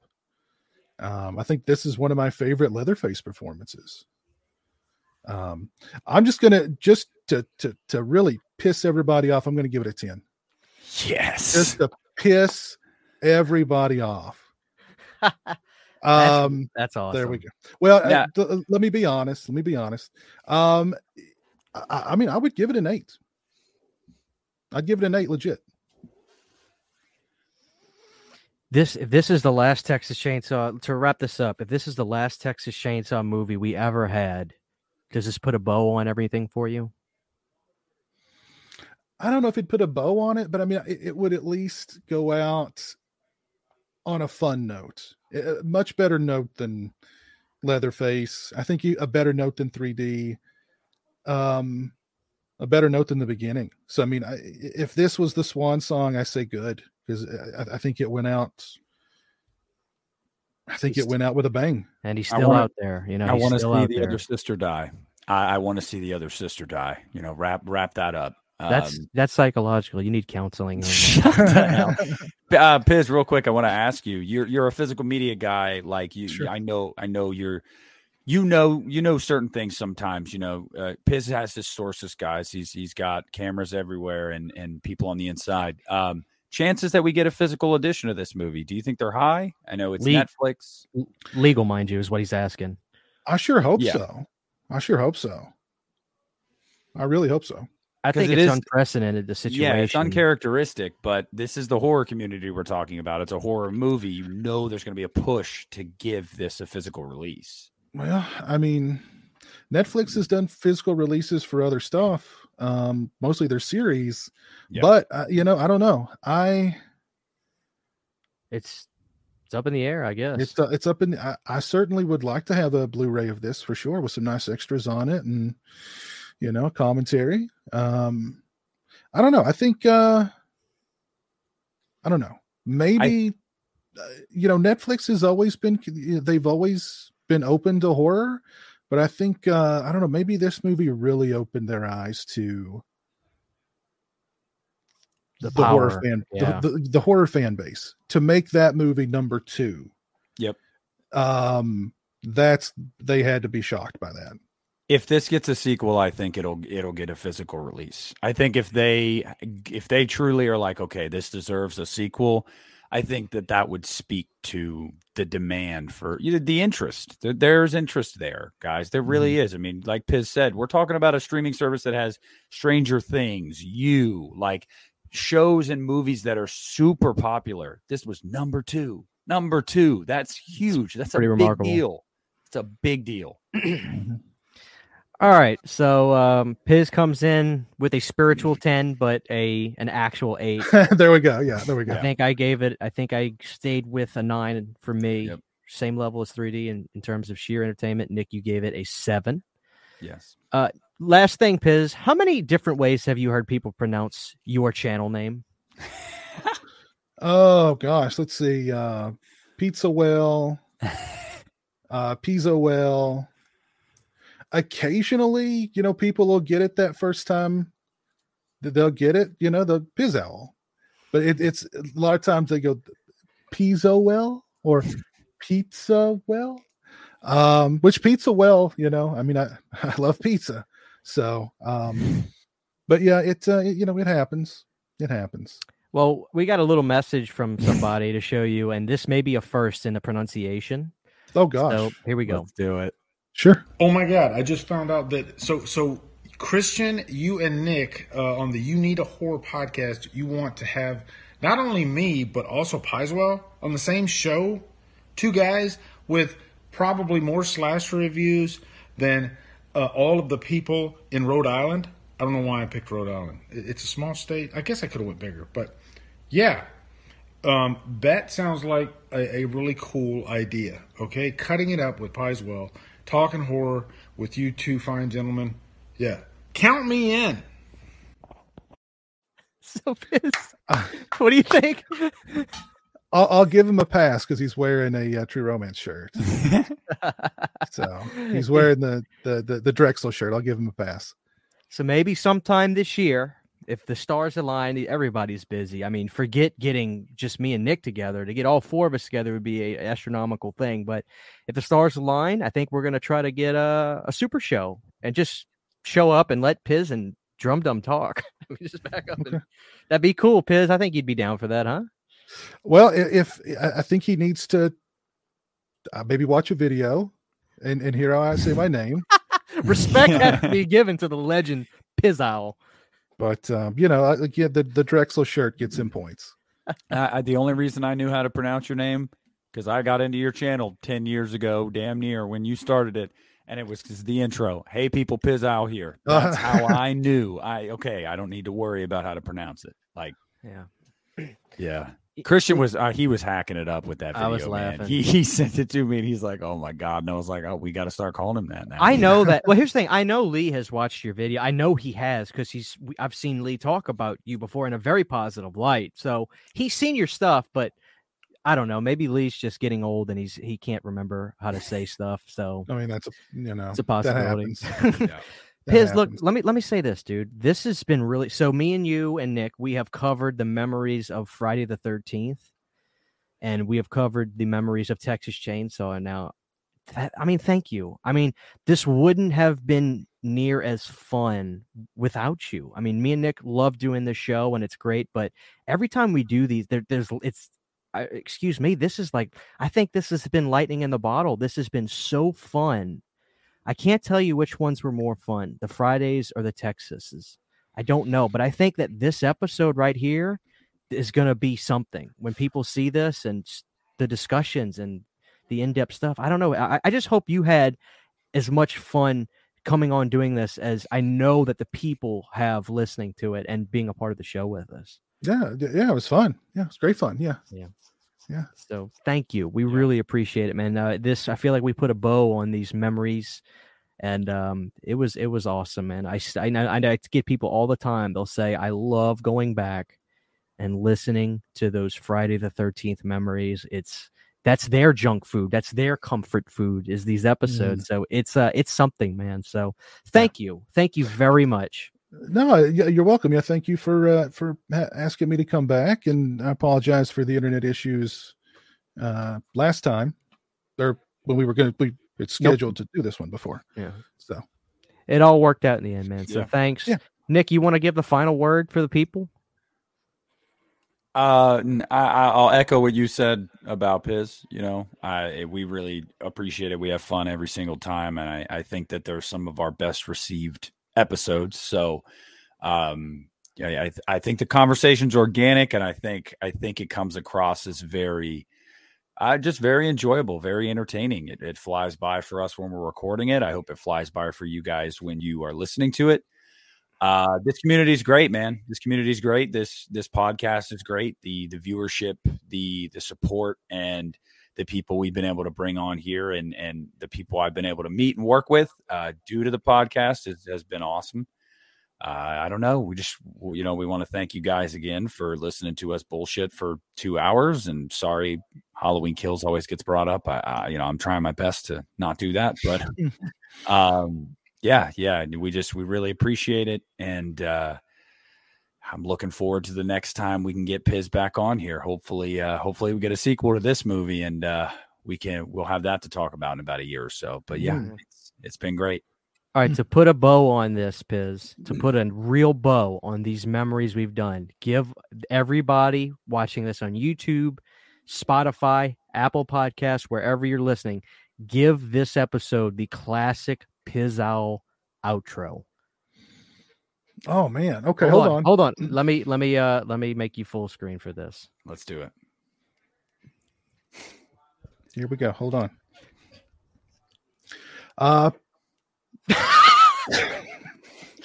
Thank you all for watching. We really appreciate it. Take care, and until next time, peace. This has been a production of the You Need a Horror podcast. You need it, we got it. Thank you for listening.